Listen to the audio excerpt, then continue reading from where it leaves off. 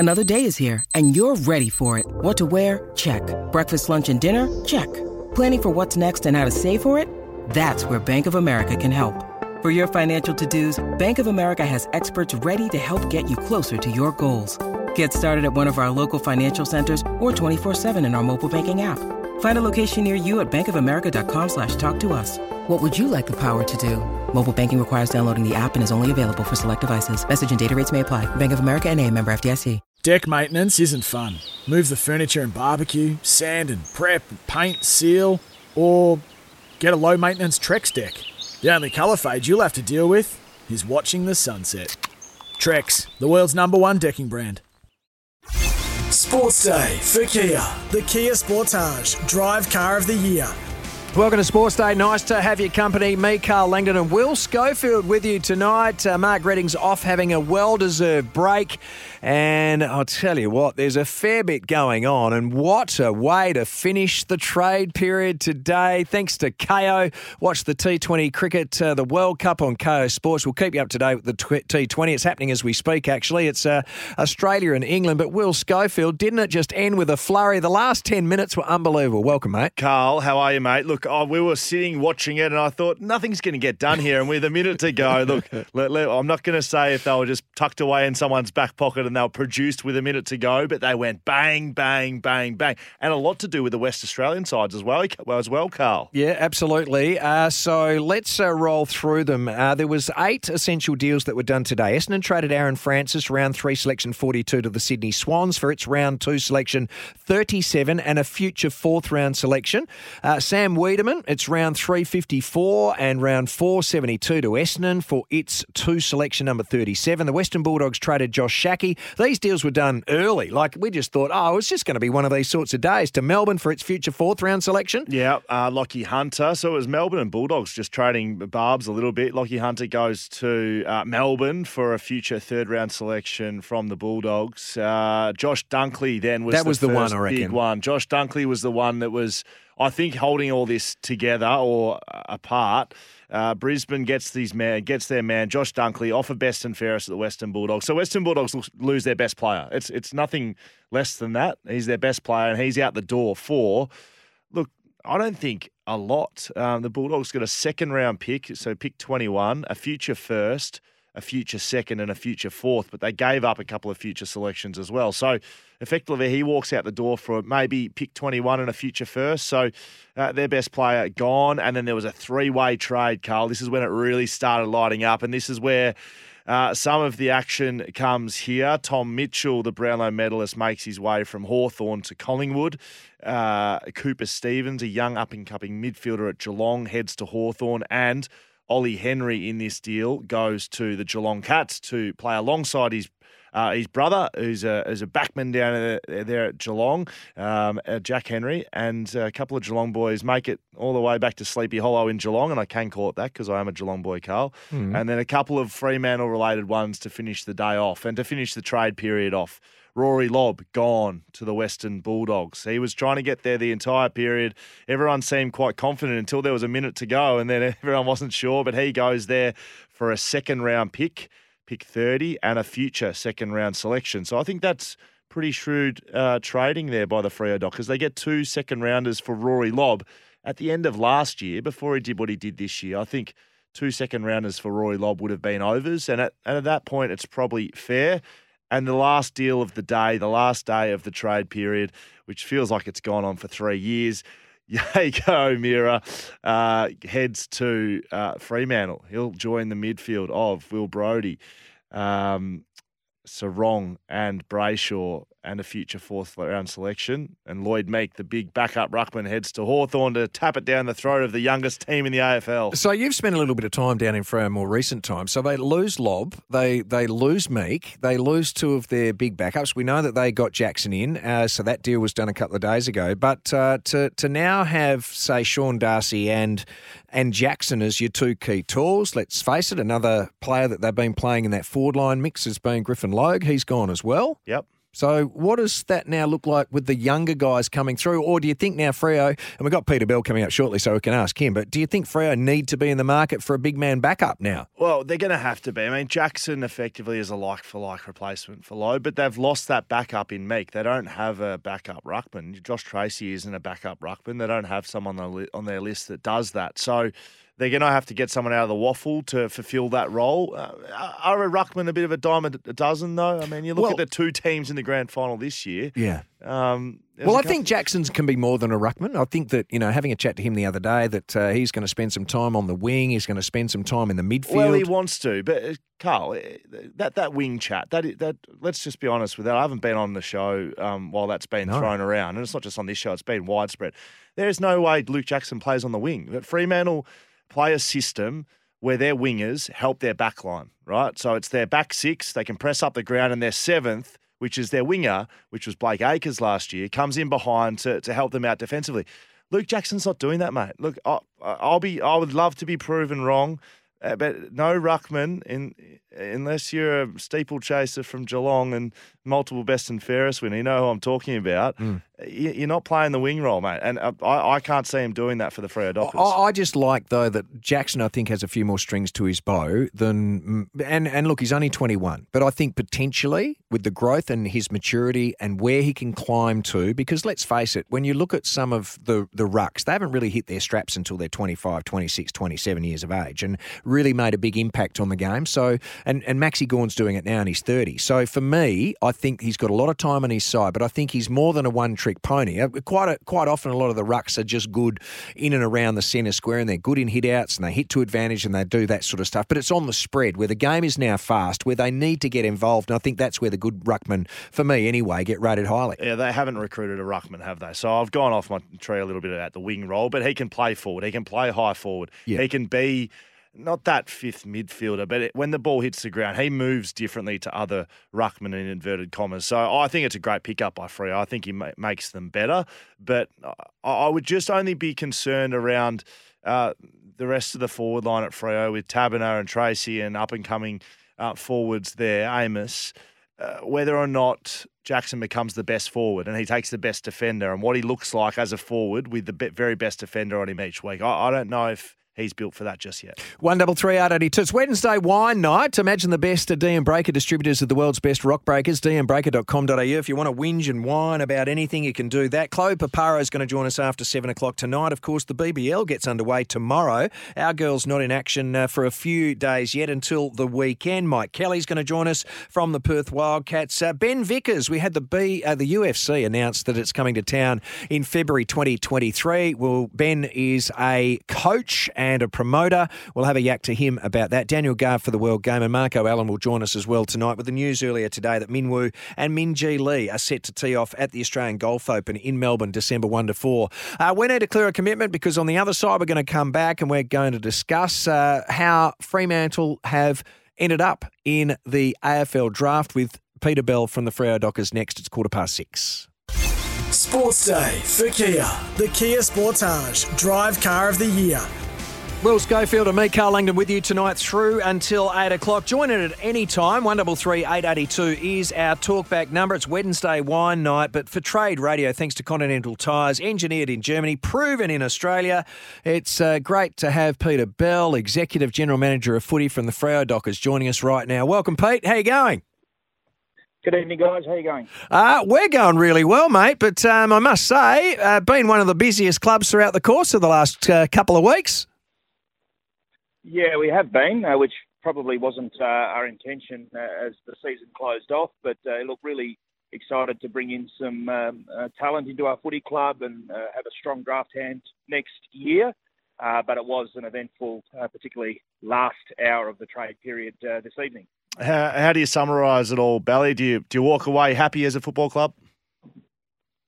Yeah, probably will. You never really know until all the players get out there and then you either get the results or you don't.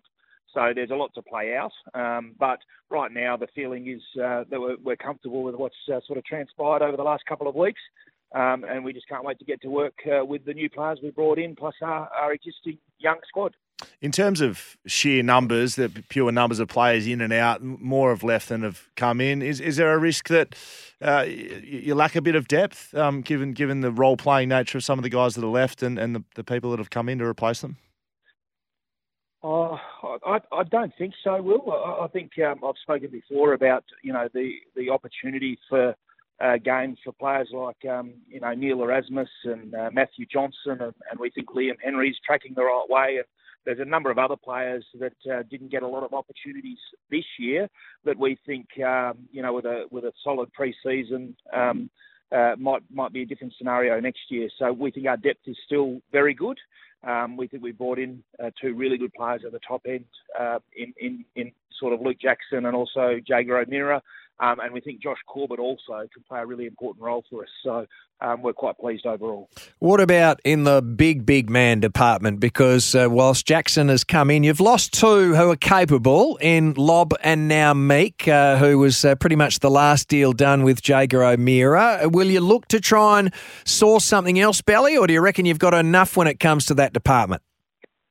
Well, we think we've got two really good ruckmen in Sean Darcy and Luke Jackson. But, from a list management perspective, we'll definitely talk about what other options there are out there in the various state leagues or through the draft with regards to bringing in maybe a developing tall. They are hard to find, so our recruiting team will get to work. And, look, there are some pretty handy ruckmen still plying their trade in the Waffle and the Sandful and the VFL and other leagues. So we'll get to work on that and see if potentially we might be able to bring another one or two of those types of players in. Was Jaeger O'Meara always on the club's radar, or was he someone that, I guess, became available given Lloyd Meek's desire to head to the Hawthorn Footy Club? And not that it's just something on top, but Jaeger's availability became a good way to get Meek to where he wanted to go and you to bring in a good player.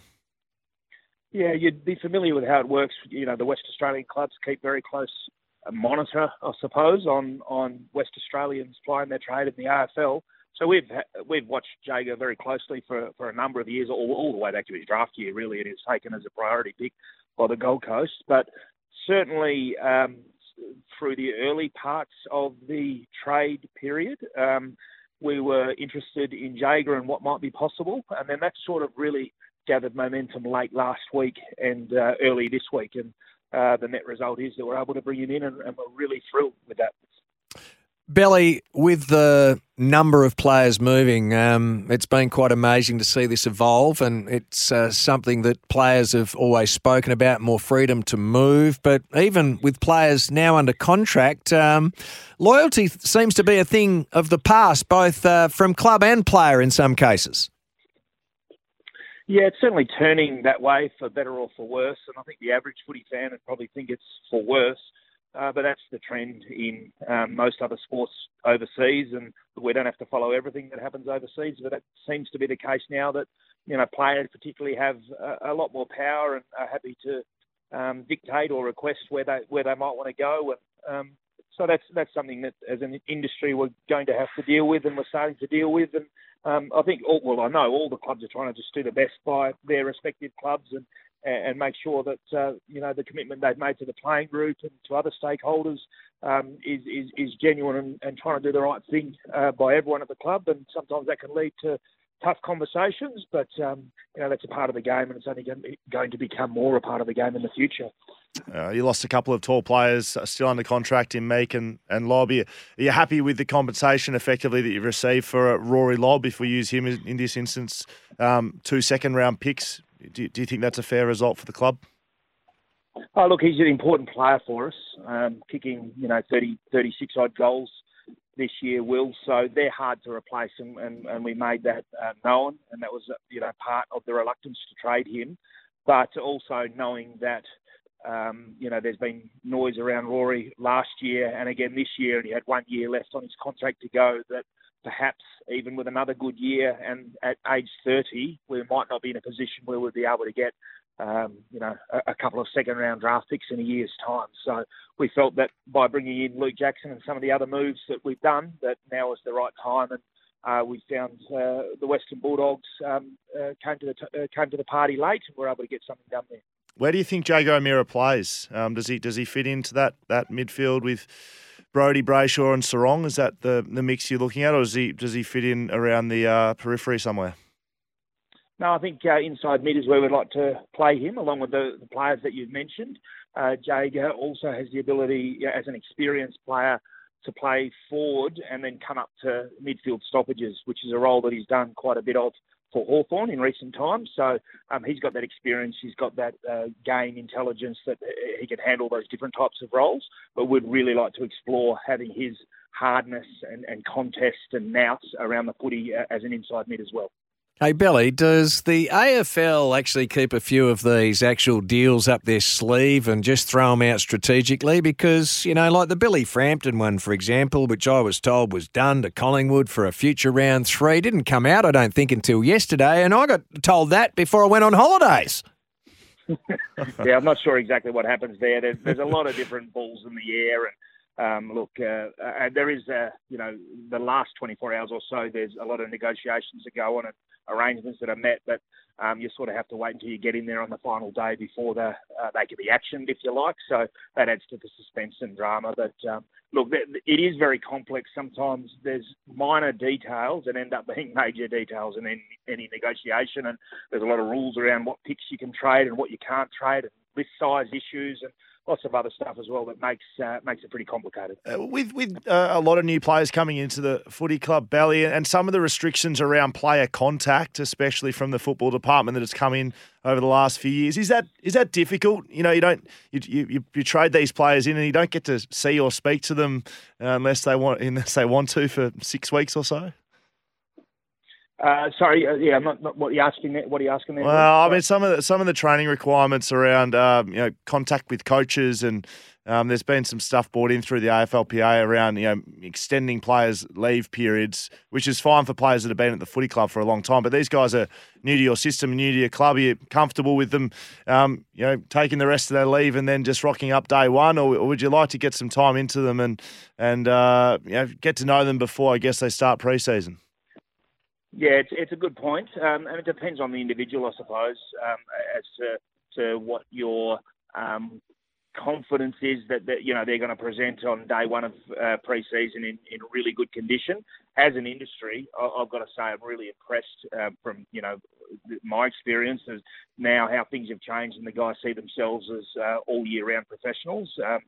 The days of sort of relaxing too much on a leave period and then coming back out of shape, they're pretty much gone for most players. But the players are also really good at checking in at the footy club and talking to the high performance and talking to the docs if they've got an issue or coming in for medical treatment. They do that off their own bat, which are the rules. And often, in circumstances, they also ask the coaches to come and check in with them and watch a training session that they might be doing with a few of their teammates. So that's seems to have changed quite a bit, and I think it's for the better as well. Pete, I know you've got other commitments, mate. Thank you very much for sharing a few minutes with us tonight here on Sports Day. Take care. No worries. Good on you. Peter Bell, trade radio update out of the Freo Dockers thanks to Continental Tyres, engineered in Germany, proven in Australia. Search Continental Tyres today. So this is what it looks like for Freo right now, Will. The who's leaving? David Mundy retired. Connor Blakely was delisted along with Joel Weston. Blake Acres goes to Carlton. Griffin Lowe goes to North Melbourne. Darcy Tucker likewise. Rory Lobb gets done at the last moment. He is off to the Western Bulldogs. And Lloyd Meek to Hawthorn. They get Josh Corbett from the Gold Coast, who's a big bloke that can play forward. Can probably play more than that, actually. I reckon he can swing forward or back. So he sort of replaces Logan away. Luke Jackson, well, he's the genuine Meek and Lobb replacement because he goes into the ruck and can go forward also. And Jago O'Meara goes into their midfield as an experienced big body who can work hard on the inside. And they have draft picks after the trade period of 44, 67 and 76. They haven't promoted any of their rookies and they haven't yet retained any of their rookies. So they are yet to be announced. I mean, in all balances, it looks to be pretty even. I'm just a little wary. I don't know enough about Josh Corbett to see where he fits into the mix. I like him. Takes a good grab. Well, okay, but with only Jackson coming in and Meek and Lobb going out, one injury to a Darcy, for instance, I think will leave them quite thin in that area of the ground. So who is playing regularly out of those players? David Mundy, of course. There's 6 if you include Meek. Yeah, but if you don't, so Money was playing every week, Akers was playing every week, Griffin Logue was playing every week, Darcy Tucker was in and out of the side, Rory Lobb was playing every week, and Lloyd Meeks was in and out of the side. So it's really only 4. No, well, I think you just said 5 names. Did I? You said David Mundy included. Mundy, Yeah. Akers, Logue. Mundy, Akers, Logue, yeah, and Lobb. And then Meek and Tucker were in and out. Okay. So that's 4. 4 and So I'm including that's half, 4. I'm going half plus half is another 1, so that's 5. So they get Jackson O'Meara. They get Erasmus, who comes in and replaces one of the older guys, and of course you've got Amos, who only played a couple of games. They're going to have to step up. Johnson. Yeah, so right. Amos, Johnson, Erasmus, which they'll be hoping to, in their second year, and they take a step forward and get better. So that's what Freo's banking on, clearly. And to be honest, like Fremantle have been very, very good. Let's have a look at their track record in recent times. Since Peter Bell and Simon Garlick and Justin Longmuir have taken the reins, they have been really good at developing the young talent. And let's look at Brayshaw and Sarong and particularly the young boys down back. I mean, if you think about the impact that Young and Chapman have had on the game in only a couple of years, it's been really good. Yeah, it has. And you've got to take your hat off to them, the way they've structured their side, the way they've gone about recruiting players. They've clearly put in a fair bit of value on culture as well. So Jaeger O'Meara, from all reports, is a great bloke, not only a good footballer, but a great bloke. So that's an addition to the team that helps. I will just say Josh Corbett's 190 centimetres tall, Carl. And I know that would have been in the ruck back in your day, but 190 doesn't. No, he's my size. That's doesn't pass the mark in today's key position players. No. The King boys are 203. But you got to remember, he's the same size as Jack Darling. Now, Jack Darling takes a good mark. Yeah, but Jack Darling will go down as one of the great medium-sized forwards. I understand, but Corbett can take a mark and he can get as many possessions as Darling, and he kicks all right. Okay. So if they can get him the footy, and he can, it's a little bit like Ben Brown at Melbourne, right? He's a premiership player, but if you look at Ben Brown and the impact he has on the game, he's a beautiful kick, even though he's got the longest. Player, I'm just arguing that Josh Corbett may not be a key position player. No, I'm not. And didn't I think like Logue, he was, I don't think, ever going to be a key position player. I mean, they're going to be the third tall at best, right? And that's where Darling's always been. And that's why I've had so much admiration for Jack Darling, because, mate, he's played out of his weight range a hell of a lot. You know how big some of the defenders are. I'm looking at you across the desk and you're 6'5" tall. I'm a bit bigger now as well, a couple of years out of the game. But you understand what I mean, because you look at these young kids now that are coming into the game, and all the blokes that are in the midfield, I get up there and I get a chance to interview them, and I'm just like, in most cases, you're looking up to them. It's Paddy Cripps, the Brownlow medalist. Yeah, he's like 194. So, yeah, it is incredible how it's changed. Hey, we've got to clear a commitment back. It's 28 to 7. Go on. Yeah. Don't forget Fifey, by the way. He's coming back into the team. Well, there you go. There's another bloke. Well, he's been forgotten about. See, they haven't even needed him. That's how good they've been going. But 133-882, that's our Trade Radio update. If you'd like to know something from your club about your club, if we can bring up the latest, we can get it for you. 133-882. Thanks to Continental Tyres, engineered in Germany, proven in Australia. Search Continental Tyres today. Wednesday wine night. Get into it next. Sports Day for Kia. The Kia Sportage Drive Car of the Year. As we go to the phones, 133-882. If you would like to join in, and we head to Como and have a chat to Frank first. G'day, Frank. Fellas, a wine first and then a question. Carl, you forgot to mention that Freo's also got pick 30 in this draft. One of the 2 picks that they obtained for Rory Lobb. Yes, I think that's correct. Yep, fair enough. Well, thank you. That's fair. That's fair, Frank. Yeah, well done. Fair enough. Good job. Thanks. And, boys, what sort of role do you actually see O'Meara playing next year? Because I can think of a couple, but I just don't want him, obviously, to curtail the development of some of the youngs, like Johnson and Aramis there as well. What do you guys think his role could or should be? Yeah, it's a good question, Frank. I was wondering a similar question. I mean, I see Jaeger O'Meara as Jaeger O'Meara, I should say, I think he's kind of similar to what they have, Carl, in Brodie, in Brayshaw, in Sarong. I know there's differing styles of play there, but I don't think he's not like this lightning quick guy. He's certainly not that. He's an inside midfielder, right? Which Will Brodie is an inside midfielder. Andrew Brayshaw is an inside midfielder. Although he gets his fair share of ball on the outside, he's an inside mid. And Caleb Sarong is he's an inside stoppage-based midfielder.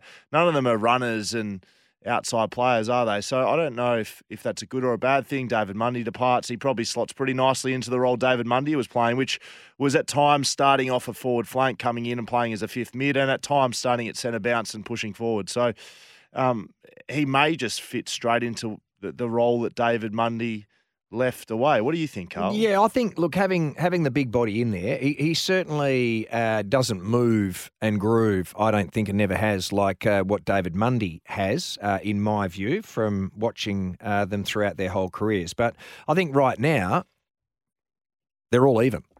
Doesn't matter how old you are, right? It doesn't matter what number you were picked at. You get along to pre-season training, you do the work, and you earn your stripes. And that's what he'll have to do.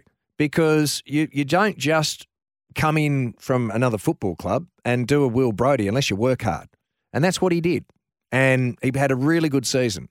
So unless Jaeger can actually measure up against a few of those younger guys, and if you beat him at training, that's the first thing you've got to do, is that you've got to work hard at training and beat your teammates, because basically they determine whether you play in the team or not. Yeah. And pressure from the outside is what you need to be successful. Erasmus and Johnson are the two that they'd be hoping make a step above, and that's probably who he's competing with, because he'll be competing for a spot, which is healthy. And look, and when you look at guys like Walker and others that, we didn't mention before about a few of the younger guys, can Henry play a better role, and what's his role look like? Pearce and others. Jordan Clark will take a step above with no Akers in the team. He'll play a lot more wing time, I think. Yeah, and does Aish stay where he is, or do they swing him around? I mean, these are all the questions that have to be asked. But another pre-season, getting them all together, and another pre-season into those younger players will certainly leave them in better stead. I think if you look overall, if you want to give Freo a pass mark or a fail mark at this trade period, their team is better after the trade period than it was before. True or false? You think they're better or worse after the trade period? I reckon they're about even, to be honest, yeah. I think they're better. Luke Jackson's a better player than Lobb. Corbett's about even with Logue, and they get Jago O'Meara, who's better than Tucker. Yeah, I just think the form, though, that Mundy played with, and look, Akers had his best season in the competition, to be honest. He probably did better than, and that's why another club saw some more value, because Freo weren't prepared to pay him as much. And in the end, the game's a business, so he decided to take the better, longer-term security contract. I reckon you can find a Blake Akers with pick 30, which they got for Rory Lobb, so I think they end up on top. Jason in Freo. G'day, Jace. Yeah, g'day, gents. I loved the Dockers mid-season draft. Siebert Kuik, apologies if it's not pronounced correctly, from East Perth. Yep. I mean, he's a ready-made waffle player, and he's 199 centimetres, so he can't be too far off. He needs to obviously put on a little bit more weight, but he's the same weight as Jai Amos, I think. So, yeah, I was really impressed with that pickup, and he can't be too far off, I would have thought. Yeah, that's Seb. 199 centimetres. Yep, yeah. Seb Kuek. Okay, I saw him play his first game for Peel, so he made the transition from East Perth to Peel, played against East Perth, I think, and rolled his ankle halfway through the second quarter. The first quarter and a half, he did some things that not many players can do. Really athletic, really agile, huge jump on him, can do some things as a tall player, probably similar to a Jackson, but he's not going to go into the ruck for Freo. He's not built. He's built quite slenderly, Carl.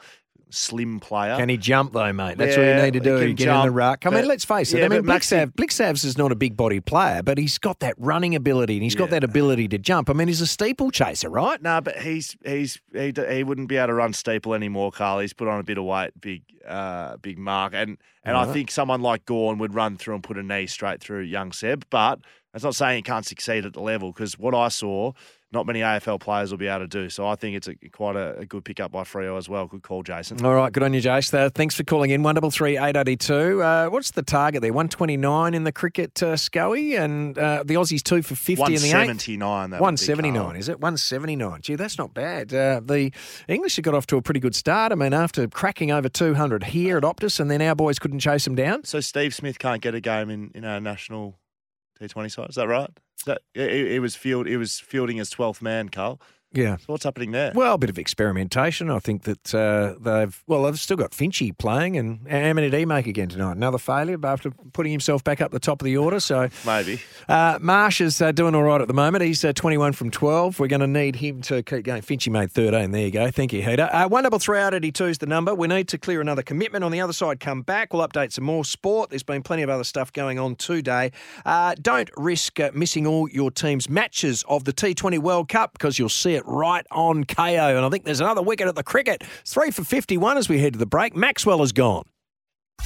Sports Day for Kia. The Kia Sportage Drive Car of the Year. Welcome back to Sports Day. Join in 133 882 like Daryl in Kingsley. G'day, Daryl. Good evening. I have a Wednesday wine. It's just in relation to the T20. Despite all these innings timers and everything like that and all these rules, they still finish barely within the allotted time frame for the 20 overs, and that happened on the weekend. So I just wanted to say that the ICC need to crack down on these things earlier so the game doesn't drag out for the T20. And just secondly, now that with Lobb gone, there really is need to be the onus on Amos and Tracy to really lead the line and developing that Freo forward line. Yeah, just on your first point, look, that's a really good point you make about the T20 cricket, because they have introduced into the local Big Bash competition this season the time limit scenario. So I do like that, and I think that they need to pay more attention to it. As for the development of a player like Tracy, how do you see him? Because he just hasn't come on like a couple of the others. And, you know, when you look at Amos and those that have arrived at the club after him, all of a sudden he's sort of been pushed down the rungs a little bit, I reckon. Oh, well, he has, but he's still a very young key position player, Carl. You just don't see the best out of these guys till they're 23, 24, 25 years old. So from what I've seen, and I've seen it up close and personal, not only have I played on him, I've played with him, I've seen him dominate games of waffle, and that's enough for me. If you can do it once and consistency is an issue, that's actually okay. If you never actually show that peak, that potential, that can you do it type thing, I think that's when you start getting worried. But I've seen him do it numerous times where he's literally put the team on his back and won games of football by himself. He hasn't been able to do it every week, but he'll grow into it and he'll develop into a very good player for Freo. Yeah, he's not 21 until next year. 4th of August was his birthday. He may look like he's 26 years old. He's a big boy, but he's not even 21 yet. 195 centimetres. Yeah, don't worry. And he runs around and chases and does the defensive things. I don't have a worry in the world about Josh Tracy. Okay. To Graham in Morley, g'day. G'day, Carl. Yeah, just on the comment, it's becoming a business. So therefore, as time goes by, the richer clubs become richer and the poorer clubs become poorer. Now, for example, here Geelong's done very, very well out of this draft and attracting players. Geelong, Collingwood, Richmond, all in the eastern state. Now Lobb's gone from Fremantle, and then Fremantle's left to develop up and coming players. You know, again developing someone that's going to go back to Melbourne anyway. No, the contracts are not worth the paper they're written on, mate. Sorry about that. All right, good on you, Graham. Look, the one point that I would like to make, Kisco, and I'd like your assessment on the two clubs that I reckon the AFL are going to have to feed a lot more oxygen into yet, and that's GWS and Gold Coast. How did you think they fared? Oh, mate, if we just look at the trade period, they've butchered it, both of them. GWS have had a mass exodus of players, effectively what would be looked at as a walkout from any other club. Bobby Hill leaves, Tim Taranto leaves, Tanner Bruin leaves. Jacob Hopper leaves. And what do they replace them with? There's not too many players coming in. Toby Bedford walks in Toby Bedford might be a good player, but he's certainly not up to the standard of the other 4 or 5 that have left. And they get pick 1, great, but they've traded away a couple of draft picks to get that. So I don't really like what GWS has done. Well, they must like the upcoming draft because they've got pick 1, pick 15, pick 18, pick 19. So they don't have any players, Carl. So they got to replace them somehow. Everyone's left. They've got 5 startup players that have walked out, and then Gold Coast. They'd be really disappointed to lose an Isaac Rankin. He walks out the door to Adelaide. They've put a fair bit of time and money into him. Jack Bowes leaves the footy club with pick 7. So not only does he take some salary cap space with him because they've put him on a deal back-ended, he hasn't performed. They've signed him to a long-term contract. That's why they just don't work, long-term contracts, because if the player doesn't live up to it, you're stuck with the player, and then you need to get rid of him. And to sweeten the deal, you have to chuck pick 7 in with it. So he goes to Geelong. Gold Coast are just as bad as GWS in this trade period. Yeah, and the point made about Geelong is fair because, I mean, when we consider that Sean Higgins has retired, Quentin Narkle was delisted along with Francis Evans, Nick Stevens was delisted, a couple other blokes who I don't even need to pronounce their names because I can't, but haven't heard them play much. Paul Tusopodoulos or something like that. How'd I go, Scully? Lukey Dalhousie retires, but then you look at Broome, he's a top 10 draft pick. Jack Bowes, top 10 draft pick. Ollie Henry was a round 1 draft pick. He went at, number 17? Yeah, I will take all that on board. And so they've got a plethora of players that come into the club. But Geelong haven't won 10 premierships in a row, Carl. They won their first premiership since 2012. I know there'll be some St Kilda fans saying, what about us? And Freo fans saying, what about us? But they've been a good side, and they've been probably the best side, but they've just won the one flag in the last 10 years. So although the rich get richer, you still got to win the flag, Carl. Yeah, no, I understand that, but they've been a hell of a lot closer than a few of the other clubs we've just spoken about, more regularly, right? As you said, though, they've completely clocked this trade period. They've got 4 first-rounders walking into the football club plus a pick 7. I mean, you couldn't ask for much more as a defending premiers, could you? In your assessment, outside of Geelong, who else has done well? Look, I think Port Adelaide did quite well to get Horne-Francis and Junior Rioli in. Richmond, they took a little bit away from GWS, but I think Richmond, instead of rebuilding like a Hawthorn, which has pretty much gutted their entire leadership group from this year, I spoke about it off air, Carl. They lose Ben McAvoy, they lose Liam Shields both to retirement, but then they trade away Jago O'Meara, they trade away Tom Mitchell. And there's one more that I'm missing out on that I can't think of, Jack Gunston. So their entire leadership is gone. Richmond, they get in Tim Taranto, Jacob Hopper enters, and their midfield's one of the best midfields in the comp next year, with Dusty Martin in there, of course, Trent Cotchin, both experienced players. But then they've got someone like Shai Bolton running through there and Dion Prestia as well. So Richmond do well, and they'll challenge again next year. Yeah, a couple of good replacements for Shane Edwards, who retires. And then you go to Melbourne. So Melbourne, who were the defending premiers, they get Brody Grundy, so he replaces Jackson, so that's not a bad replacement. Well, Lockie Hunter comes as a backup player to the midfield from the Western Bulldogs, and Josh Shackey replaces Wiedemann, who they traded out. So they get a tall for a tall. I'm going to go against you there. I don't think Melbourne's done too well in this trade period. Brody Grundy into the football club, okay, on face value, that seems good, and you get him for not much, and Collingwood pays his price. But Grundy gone, that's not a ruck combination that stands up in today's game, I don't think. Neither of them are forwards. So who's going to ruck? Well, they're both going to ruck. Sorry, there's only one ruckman, Carl. You got to put your hand up at the stoppages now. There's only one ruckman. What are you going to do with Grundy? You're going to play him at full forward, are you? Yeah. I'll tell you right now, as a key defender, if Grundy was down there, I'd be licking my lips. Thank you very much. Well, they can get someone good with pick 13 because they got that from Freo. Now, we need to get to a commitment, and we will be back after the news next here on 6PR. Sports Day for Kia. The Kia EV6 and Sportage. Cars of the Year. Now, out of the news, we're going to have a chat to Chloe Paparo, our girls in action in the WBBL that gets underway tomorrow. The girls in action on the weekend. We'll have a chat to Mike Kelly. He's the Perth Wildcats Associate Head Coach.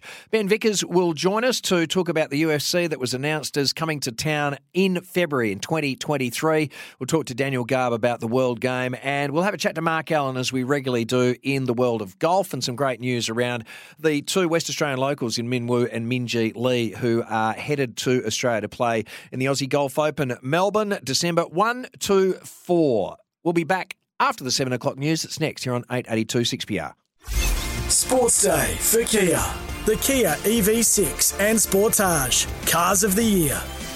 Welcome back to Sports Day. Nice to have your company. Thanks to Repco Authorised Service. For expert car service, book into your local Repco Authorised Service Centre, Will Schofield. And we have Chloe Paparo joining us from our Perth Scorchers. WBBL is about to get underway. Yes, g'day Chloe. How are you? How are you feeling? Hey guys, good, thank you. Good to be with you. You must be excited. Series about to kick off. It's a good time of year. Yeah, definitely. Obviously, all switched into orange at the start of this week and head over to Sydney on Friday to get things underway. So, yeah, really pumped. How's the team shaping up? You're defending premiers. What's the team looking like?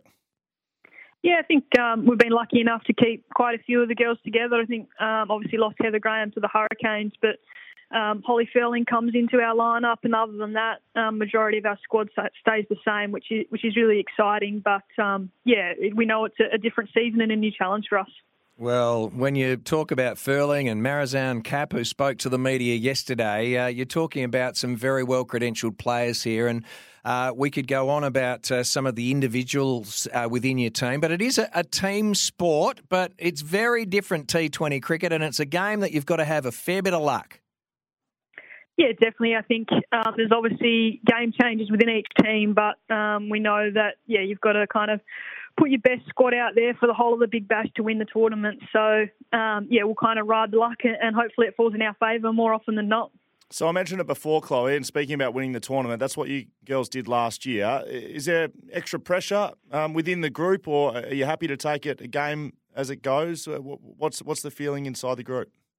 Yeah, I think the feeling inside the group is that it's a new season and no one has the right to say that they're going in as favourites, I don't think. So for us, it's, a new challenge going in as, I guess, premiers from last year, but new squad, few changes, different season. We're just trying to take it one game at a time, the old cliche. Yeah. Do you have confidence? You're confident you can win it though, right? Yeah, obviously, I think so. As I said before, we've kept a lot of our squad together, which I think, consistency in your team goes a long way to being successful. So, definitely really confident that we've got the lineup and the players to go out there and win it. Now, you have already played 88 Big Bash career matches. Can you believe how quickly they've amassed or not? It is crazy. I guess in one hand, it feels like, it's been a while that I've been at the Scorchers since year one. But on the other hand, it feels just like yesterday that we started the Big Bash. But it's been great to see how much the tournament has grown within those 7 or so seasons. But, I'm getting on that now, aren't I? Well, there's nothing wrong with experience. We just saw that from Geelong in the AFL, the oldest team to win, Chloe, so don't talk yourself down. Now, Game 1 comes up on the weekend. You're taking on the Sydney Thunder at Weber Oval. Have you had a good look at them, and what do you think? Not yet, to be honest. I'll do that over the next couple of days when it gets sent out. I think obviously, as I said, each team is full of talent and international and domestic talent. So, we've got to take each game as it comes. But, looking forward to getting out there on Sunday. Beth Mooney comes from a season where she led the run-scoring division. How's she been looking in camp and coming into this season? Yeah, looks as good as ever. I think obviously really lucky to have Beth come over and play some one-day cricket for WA earlier this year. So, she's in fine form. I think she knocked up 150 at the WACA. So, she's going in really well prepared. Are you a cricket watcher? Are you someone that's going to get involved in the World Cup? I know it's the Blokes World Cup this time, but it's on our shores and we've got quite a few games here. It starts next weekend with England taking on Afghanistan. Is that something that you tune into or not? You'd like to get away when you're not playing? No, I think I'm a bit of a cricket nuffy, or a sport nuffy in general. So I'll definitely have that on the TV, as well as the women's Big Bash games that we're not a part of. For sure, I love watching the cricket. Wow, well, you can start that action tomorrow because that's when it gets underway. Brizzy Heat taking on the Sydney Sixers. That's the first game that's going to get us rolling in WBBL 8. I can't believe how fast it's gone. It's fantastic to see you still part of it, being one of our leaders in WA cricket. And good luck, Chloe. Thanks for joining us tonight. Thanks, Phil. Thanks, Carl. Appreciate it. Good on you. Chloe Paparo here on Sports Day.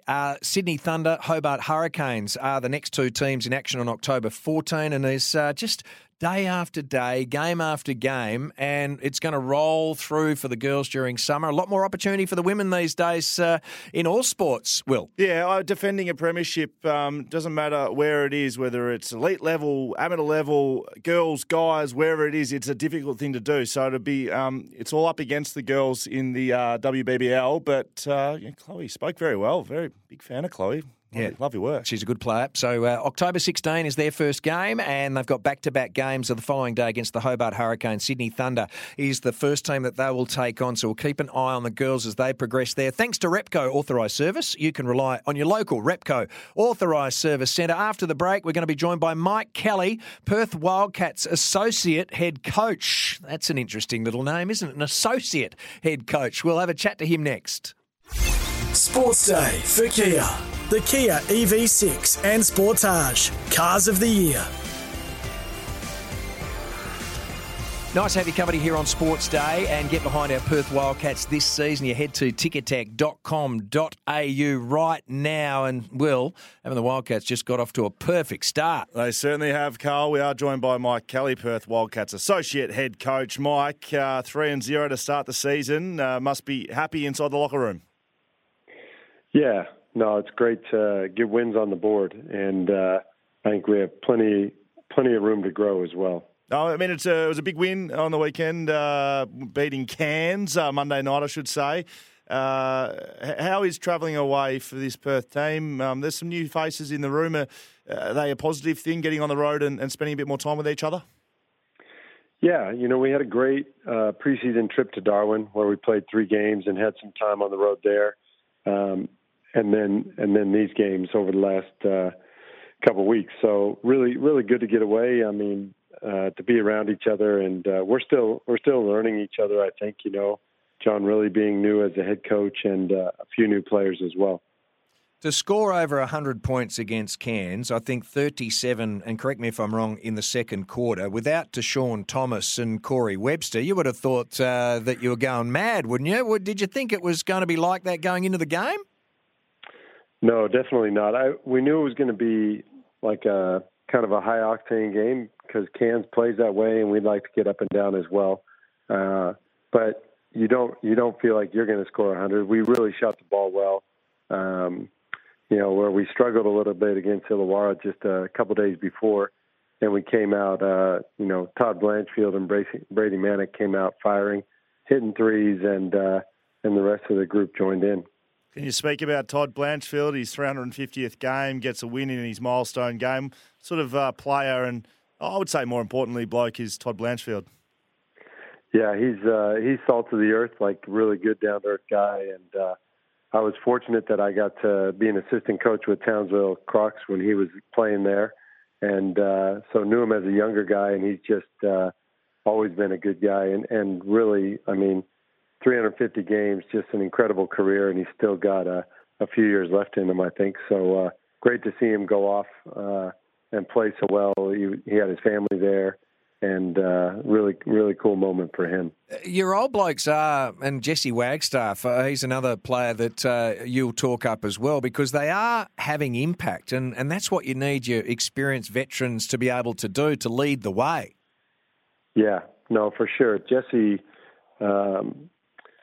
he is getting older, but he's just playing great basketball, and he's just leading every day at training, and real vocal leader, but also just grinds every day and does his work so well. So easy for guys to follow him.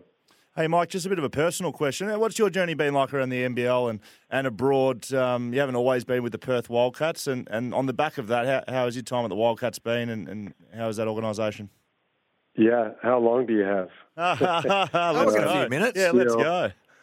It's, I came over to Australia when I was 22, and now I'm almost 55. So I've been here for a while, and started at the lower levels, and after 7 years on the lower levels, got to play NBL, and then after we went back to the States for a while, came back coaching NBL. So I've been with a lot of different teams, some that are still here and some that aren't. And, incredible journey, and just so grateful to have landed in Australia and just have loved Australia. All three of our kids have been born here, even though Annette and myself were originally from the States. So, it's been really cool. And to end up at Perth in such a beautiful spot and so welcoming, the people have been, it's just been a dream come true. So really, really good spot to be in. Mike Kelly, Perth Wildcats Associate Head Coach, talking to us here on Sports Day. You don't have to travel very far. 6:30 tip-off against Melbourne United. How's this game shaping up? Are you going to have a couple of soldiers back? What's the team look like?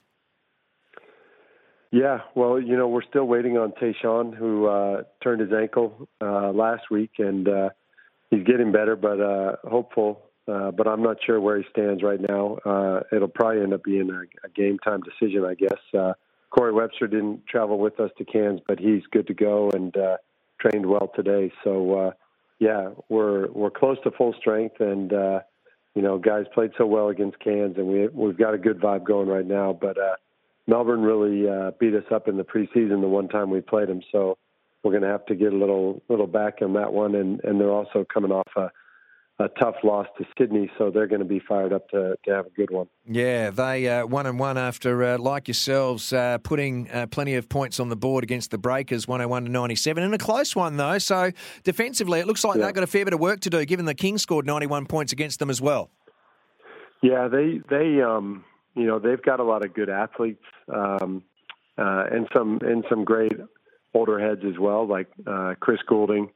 Xavier Rattan-Mays can really put the ball in the basket. And, against us, they were just super physical, and I think that's how they're going to come out on Friday.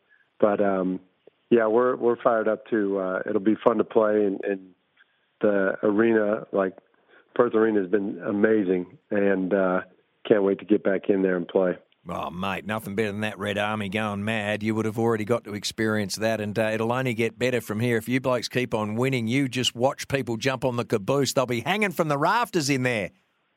Yeah, well, they're already there now, and they've been fantastic. So maybe there's a few seats available. I'm not sure, but I think it's going to be a great atmosphere. Good on you, Mike. Thanks for your time tonight. Thanks, guys. Appreciate it. As I said, get behind the Wildcats, tickettech.com.au right now. And thanks to Kia, Australia's most wanted, the Kia EV6 and Kia Sportage, the cars of the year. Have you been in and seen a few of the Wildcats games, Will, over your time here? No, I haven't seen enough of them, Carl. I just never got around them enough. But I do think it's a very enjoyable thing, not only for people who love sport, but for families as well. It's nice and quick, and a bit of music playing, a bit of action out in the court. Take the kids, mate. Yeah, Take the kids. We'll get it done for you. While you've got a chance sitting in the chair, I think you should go in the next You'd couple have of a weeks. box there somewhere for me to sit in, wouldn't you, Carl? Well, I know the business does, so we get a chance of getting in somehow. We need to clear a commitment. On the other side, we'll come back and we're going to change tack. We're going to have a chat about some UFC. Ben Vickers, he is a coach. He's a promoter of UFC. We know it's coming to town in February next year. We'll have a chat to Ben Vickers next here on Sports Day. Sports Day for Kia. The Kia EV6 and Sportage. Cars of the Year. Welcome back to Sports Day. Great to have your company. And if you make the switch to Mate Internet and Mobile, you get a fantastic deal right there. And yesterday we heard the news, our state government putting their hand in their pocket too to get a world-class event onto our shores. Going to be beamed in the living rooms all around the world. UFC 284 here in Perth, RAC Arena, Sunday the 12th of February, Will, 2023. I'm excited. I hope you are, Carl, because it's about time the MMA made its way back to Perth. We are joined by Ben Vickers. Ben, thanks for joining us, mate. Are you as excited as I am? Yeah, look, it's been amazing to finally have the big show back in Perth, and to have that news confirmed yesterday is it's almost a bit like a dream come true, if I'm honest.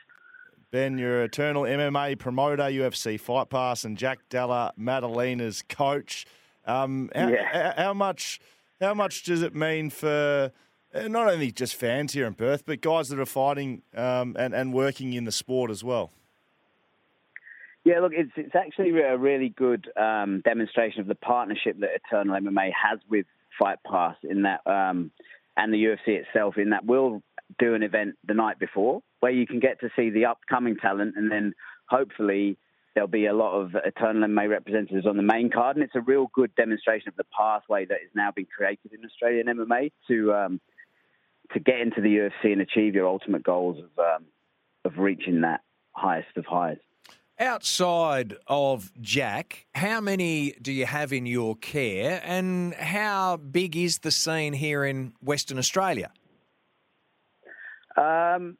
Outside of Jack, I've probably got about 10 full-time professionals and then another 20 amateurs in my gym. And the sport's massive. I mean, the standard of Australian MMA on a global scale, given the population densities of the country and stuff against other countries, sort of pound for pound, Australia's up there with the best, producing the best talent in the world.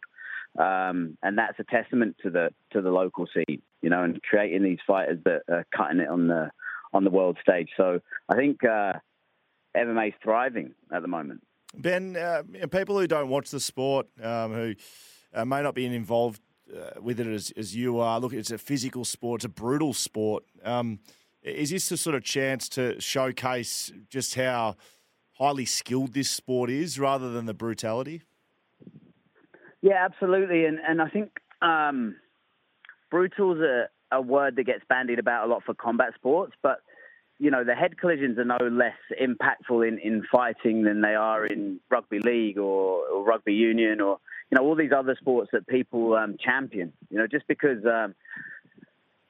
combat sports is seen in that way from old. But I have had the pleasure of being in this industry for many years and watching it change. And what you would note now is the stereotype that's been cast on combat sports is often the direct opposite than what you'd think. And it's a great way for people to be introduced to that at the highest level and to see it's a great night out, regardless of whether we even enjoy fighting that much or not. You know, there's always good music, there's a good atmosphere, you know, there's very rarely any trouble in the crowd. You know, it's a very respectful audience, and it's just a good time. And the more people that get to see that,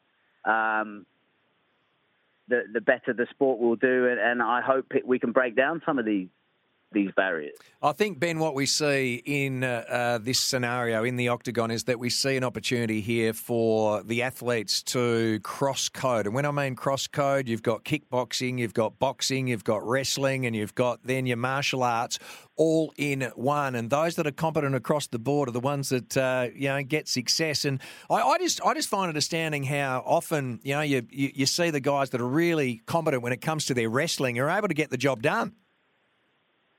Yeah, I mean, the wrestling aspect sort of determines where the fight takes place. The better wrestler will determine whether it's a stand-up fight or a ground fight. So It's a very important skill to have. But like you said, it's an all-encompassing thing, and there's a lot of time, effort, and dedication that goes into learning all those skills. And the guys we're going to see on February 12 are the top level of that, which is exciting. Yeah, I'm talking about that event, UFC 284, Feb 12 at RAC Arena. Do we have any idea who's going to be fighting, who's going to be the headliners of that fight card? I'm pretty sure that the cards are on the table that Volk's targeted as the main event, sort of, or all going well for that, either defending his current title or fighting for a new one. So I think that'll be our main event, which is phenomenal. Couldn't have a better ambassador for the sport than Alexander Volkanovski. And I'm pretty sure Jack Della will feature, being that he's a homegrown guy. So hopefully those two, and then I'm pretty sure they'll put the rest of the Aussies on. So maybe Jack Jenkins, Shannon Ross, hopefully Josh Kulabay will get a fight, and hopefully we can have a full one-sided Aussie card and do Australia against the rest of the world. That would be pretty cool. It's been amazing. We've had 15 live UFC events presented in Australia. The 6 host cities, which include Sydney, the Gold Coast, Brisbane, Adelaide, Melbourne and Perth previously, have produced a cumulative gate gross of more than $45 million, and that's outside of the hundreds of millions of dollars in economic impact. The money's huge. Yeah, look, as with any of these sort of global sports that are broadcast all over the world, the money is massive in these sports, and the followings are huge, and people are prepared to invest a lot of their hard-earned time and money into travelling to watch these things. So, no, it's not to be taken lightly, the enthusiasm for the sport. Good on you, Benny. Thank you very much for sharing some time with us tonight here on Sports Day, mate, and all the best in the lead up to the fights. Thanks very much. Cheers. Ben Vickers, external MMA promoter, UFC Fight Pass, and Jack Della Madalena's coach. Nice to have him on the program. If you want any more of the current fight news, visit UFC.com. That's where you can get all of the details right there. Thanks to Mate, 5G mobile plans in every territory or state. Why wait? Make the switch to Mate. We'll be back after this to get into the world game, the soccer, with Daniel Garb next here on Sports Day. Sports Day for Kia. The Kia EV6 and Sportage. Cars of the Year. Welcome back to Sports Day. Nice to have your company and lovely to have Daniel Garb. Love his work as sports broadcaster, ABC, AFL commentator, part of the Net podcast. What else can we throw in there, Garby? Welcome to the show. Oh, Perth boy. 6PR product. That's always a good one, Carlos, isn't it? Yeah, I was telling Scully a bit of the history back in your younger days when you rocked up, mate, after finishing your education, which was fantastic, and it's great to see you go on and achieve what you have, made in the industry. It's been absolutely awesome, and the round game is a sport that you love, and you spent some time overseas, and we've seen some really interesting results as we focus in on the EPL to start tonight. Well, we have. I mean, Arsenal are tracking along very well. That was a big game on the weekend, the Gunners and Liverpool. And Arsenal are just keeping on at the moment. They haven't hit any sort of hurdle yet, which their fans, including Will Schofield, have expected to happen. Maybe that will come when the Europa League hots up a little bit and they have to play their best team twice a week. Maybe they'll get tested a bit more then. I don't think anyone expects them to knock off Man City for the title just yet, but they're going along beautifully, and they beat Liverpool for the first time in a while in the league, or in a meaningful game anyway, at the Emirates on the weekend. And yeah, the likes of Saka and Martinelli on the wing are giving them just so much drive and excitement. Jesus has been a wonderful signing, of course. And yeah, maybe a couple of decisions went their way against Liverpool, but they created chances, put the Reds under pressure, and yeah, I guess they're the story at the top of the table to commence the campaign under Mikel Arteta. Garby, it sounds like you're a Liverpool supporter. You don't go for Liverpool, do you? I do. I knew you bloody did. You're talking it down. Arsenal, they will win the championship. Mark my words. Come on. You won't hear it from me again, but they will under Mikel Arteta. Yes, that's right. I'm an Arsenal fan. What about Cristiano Ronaldo? He kicks his 700th goal. It's about time. He hasn't kicked one for a little while. Yeah, he came off the bench actually, so he's struggling for a starting spot at Manchester United, and they seem to be tracking along pretty well with that in mind. You can't offer enough, I think, in a defensive sense, which is weird to say for one of the greatest goal scorers ever, but you do have to defend from the front these days. You do have to press a lot, and perhaps that's just a bit beyond him. So he's a bit more of an impact player at United, but they had an early injury against Everton. He comes on, scores a fantastic goal. His finishing is still top class, but when you're trying to build a new team, maybe he's not quite the best option. So that's still rumbling on. Ronaldo's discontent, I'm sure, without starting big games and his desire to go to a big Champions League club, but they don't really want him at the moment, probably for the reasons I highlighted before. So, yeah, how that sorts itself out come January, we'll wait and see. He'll obviously have a big role to play for Portugal come the World Cup, but that was a big goal for him. Big win for Manchester United away to Everton, who had a big dip in the Manchester derby where City touched them up in a big way, as they do to most teams. But overall, under Erik ten Hag, it seems to be a better trajectory for Manchester United at the moment. Now, speaking of Manchester United, British billionaire Jimmy Ratcliffe has made a pitch to the Glazer, is it? The Glazer family who own the club. Yep.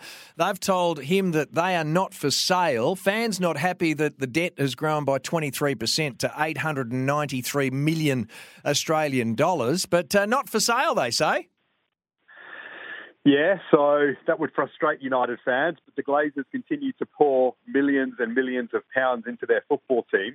I understand that supporters are unhappy with the ownership, and for good reason. United have faded away enormously since Sir Alex Ferguson left, and I'm sure the Glazers deserve plenty of blame, but they've still pumped a lot of cash into the football team. They just haven't got any results. Maybe that will change under Erik ten Hag. So, yeah, who knows if that would stay the same under new owners or not. We'd have to wait and see. But they certainly want the Glazers out in a big way, and they probably won't stop protesting until that happens.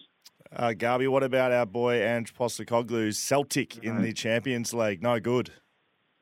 Yeah, that was a disappointing result this morning against RB Leipzig. That's probably one they would have looked at and thought, yeah, that's the chance to get a victory in Europe at home against a beatable side. They just couldn't quite manufacture the chances they would like in the final third, and then got caught by some smart finishing the other way from a former Chelsea forward in Timo Werner especially. So, yeah, disappointing one. They won't make it through the group. Hopefully they can nab a Europa League spot. That would be great. But that would disappoint Ange. He's obviously done an incredible job there at Celtic to get them to the stage, to win the title.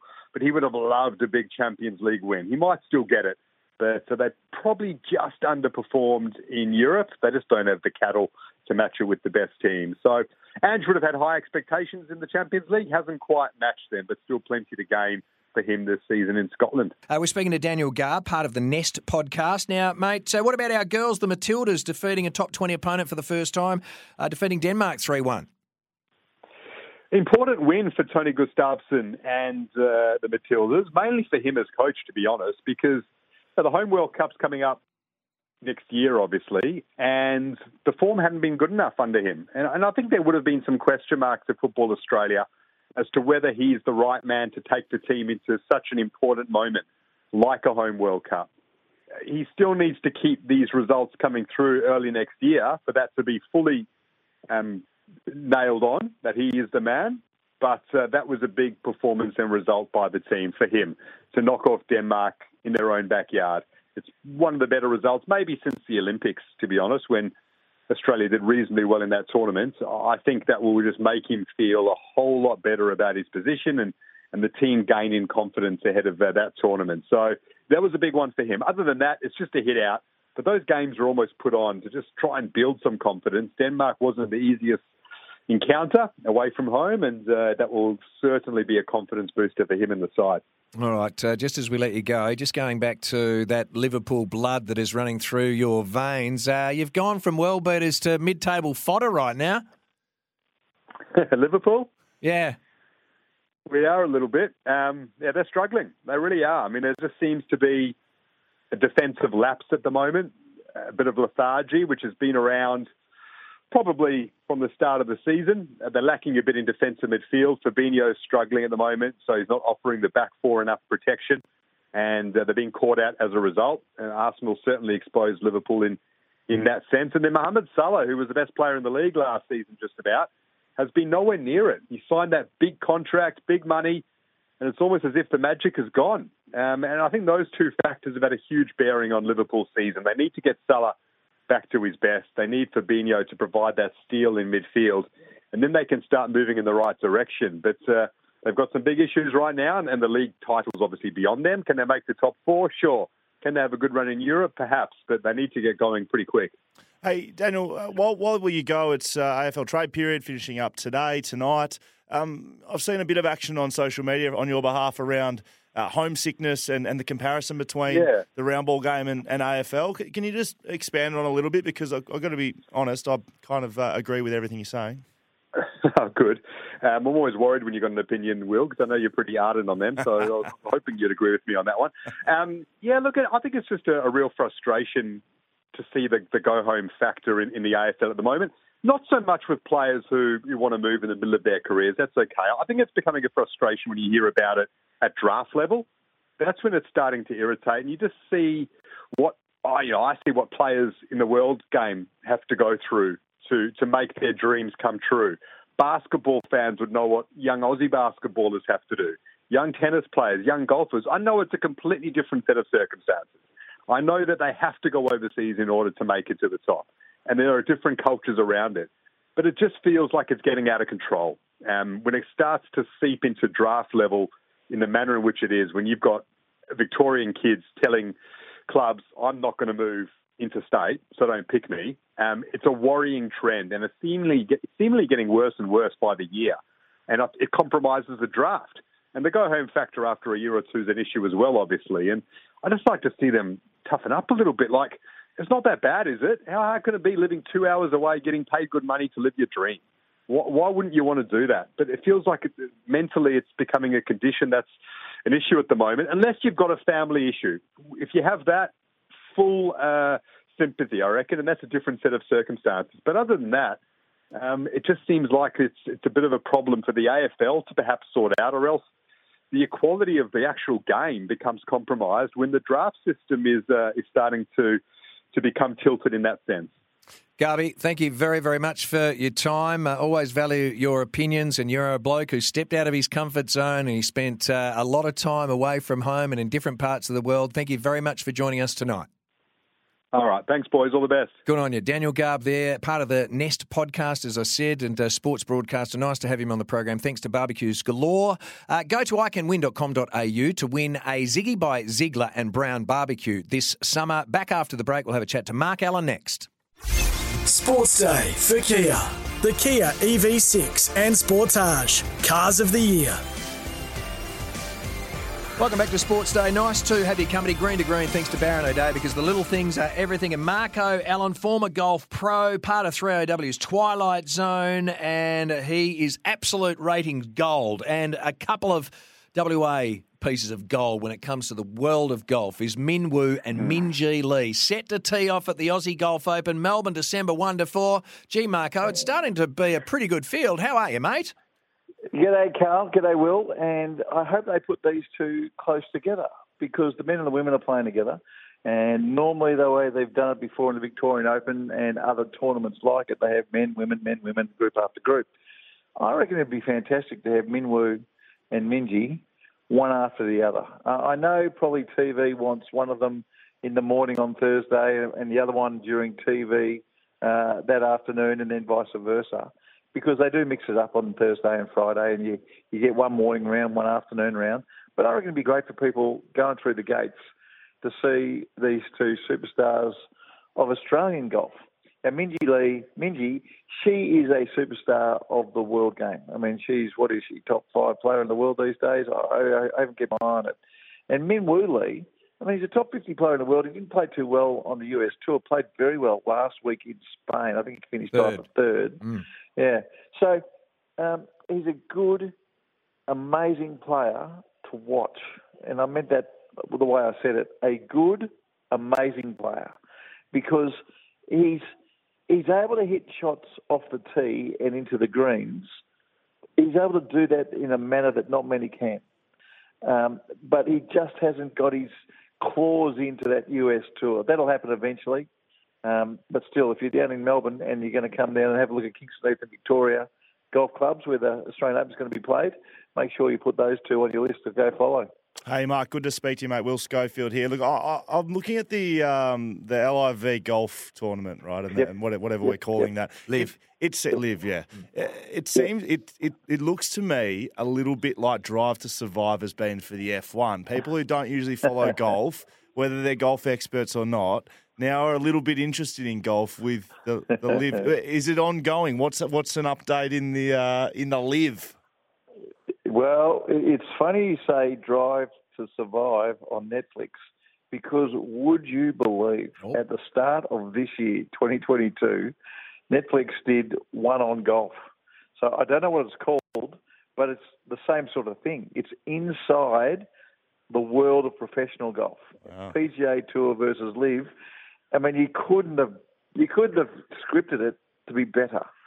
I guess the big news was last week in Thailand, a kid who virtually no one would have heard of won $4 million for first prize.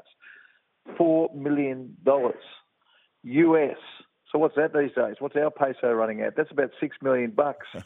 So it is ridiculous. Now, this kid is a Spanish kid, and I don't even know his name. He used to be the number 2 amateur player in the world. And what Liv is now focusing on is that they are now focusing on the best amateur players, and they don't want them to go the normal way to get onto the US PGA Tour, which would be to go to the tour school, get onto the Corn Ferry Tour, finish in the top 25, and get your card that way. And, it takes about 4 years. So Greg Norman is now looking straight at the best amateurs in the world going, hey, listen, guess what I've got for you? Come and have a look at this. And here you go. He's one of the really big payoffs. I think he's only played like 6 or 7 professional events, and it doesn't matter what he did in the others.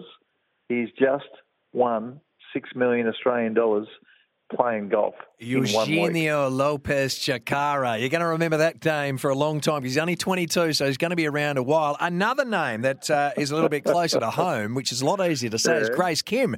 Now, Grace has earned a LPGA Tour card in 2023, the first coming through the secondary Epson Tour, and that's the first since Hannah Green, mate, back in 2017. Yeah, and I love Grace. She's got the best game face in golf. And I mean in all golf.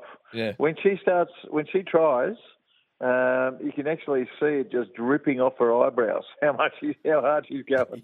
She's so good. Anyway, I reckon baby steps for Grace. I mean, fantastic to do this. I think it only took her 6 months to achieve. I reckon she's going to be one of the players. You see them every once in a while, and if we're going to talk about Tom Kim in a second, do a Tom Kim. Because I think that she will just feel really comfortable playing on the LPGA Tour, and I wouldn't be surprised if she gets a win early and away she goes, just like what we saw Tom Kim do. If you've been following this kid, you understand what's happening there in the world of golf? Tell me, please, Mark. He's won twice in the last 4 starts on the PGA Tour. We saw him at the President's Cup rip everybody apart and beat JT on the last day in the singles. This kid, when he was 16 years old, won 3 times on the Korean Tour. He went to the Asian Tour, blitzed that as well.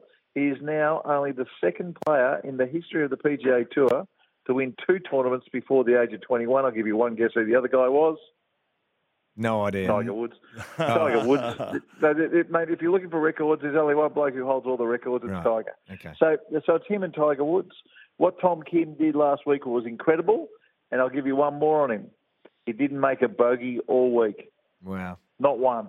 Pretty Fantastic. incredible stuff. Now, let's turn our attention to the bloke by the name of Patrick Cantlay, because I actually watched him almost create a record at the course where he hits a third round 60. He was looking at 59, but he ends up not scoring a record on the card. But then he gets to the 18th hole. He hits one onto looked like sandy, rocky stuff with a bit of spin effects around. Yeah. He whacks one from behind some spin effects into the next bit of spin effects. Then he's got to take a drop. Yeah. Then he takes the drop and then he whacks the next one into the water. Yeah. Then he's got to take another drop. He plays it over the water onto the green and he knocked it in. What a magnificent putt to knock it in. But sadly for him, it meant he came second. Yeah, it was one of the greatest triple bogeys you'd ever see. On the 72nd hole. What a meltdown. He stood on the tee on the 72nd hole tied with Tom Kim. And you wouldn't believe this. He led the field. This is Cantlay. He led the field for shots gained driving for the week. Yeah. And what club did he pull in the last hole? He pulled the 3-wood out. And you couldn't. No one drove the ball better than him all week. Yeah. And on the 72nd hole, he pulled the 3-wood out and made a mess of it. Unbelievable. It was very strange watching, that's for sure. It reminded me of Ernie Els. Ernie Els was really good at doing that. Just blowing up. Butchering it. Yeah. Yeah, just when you think he's going to win, he just blows up. Yeah. Yeah. Yeah. I reckon Adam Scott in the British Open as well that gifted Ernie Els the tournament. There was a blow-up as well. I reckon he might have been 4 shots up with 5 to play, Adam Scott, and gifted it to Ernie Els, not even in a playoff. Just said, here you go. Take the claret jug. Yeah, look, golf is so famous. I mean, if you went through the history of golf and you got the top 10 blow-ups on the 72nd hole, I reckon the 3 of us could sit there and have a giggle for hours and hours. Yeah, it's always good. Hey, Marco, love your work, mate. Thank you very much for joining us again tonight. Take care. Anytime, boys. Good on you. Mark Allen there, part of 3AW's Twilight Zone, former golf pro, knows his stuff. Love hearing him give us a few moments each and every week. Thanks to Green to Grain. Thanks to Barron O'Day. Don't miss out on the little moments because the little things are everything. It's Tyre Power's Big Footy Final Sale. To kick things off, you can get the power to buy 3 and get 1 free on selected Toyo passenger car and SUV tyres. Tyre Power's Big Footy Final Sale can't last. Visit tyrepower.com.au now.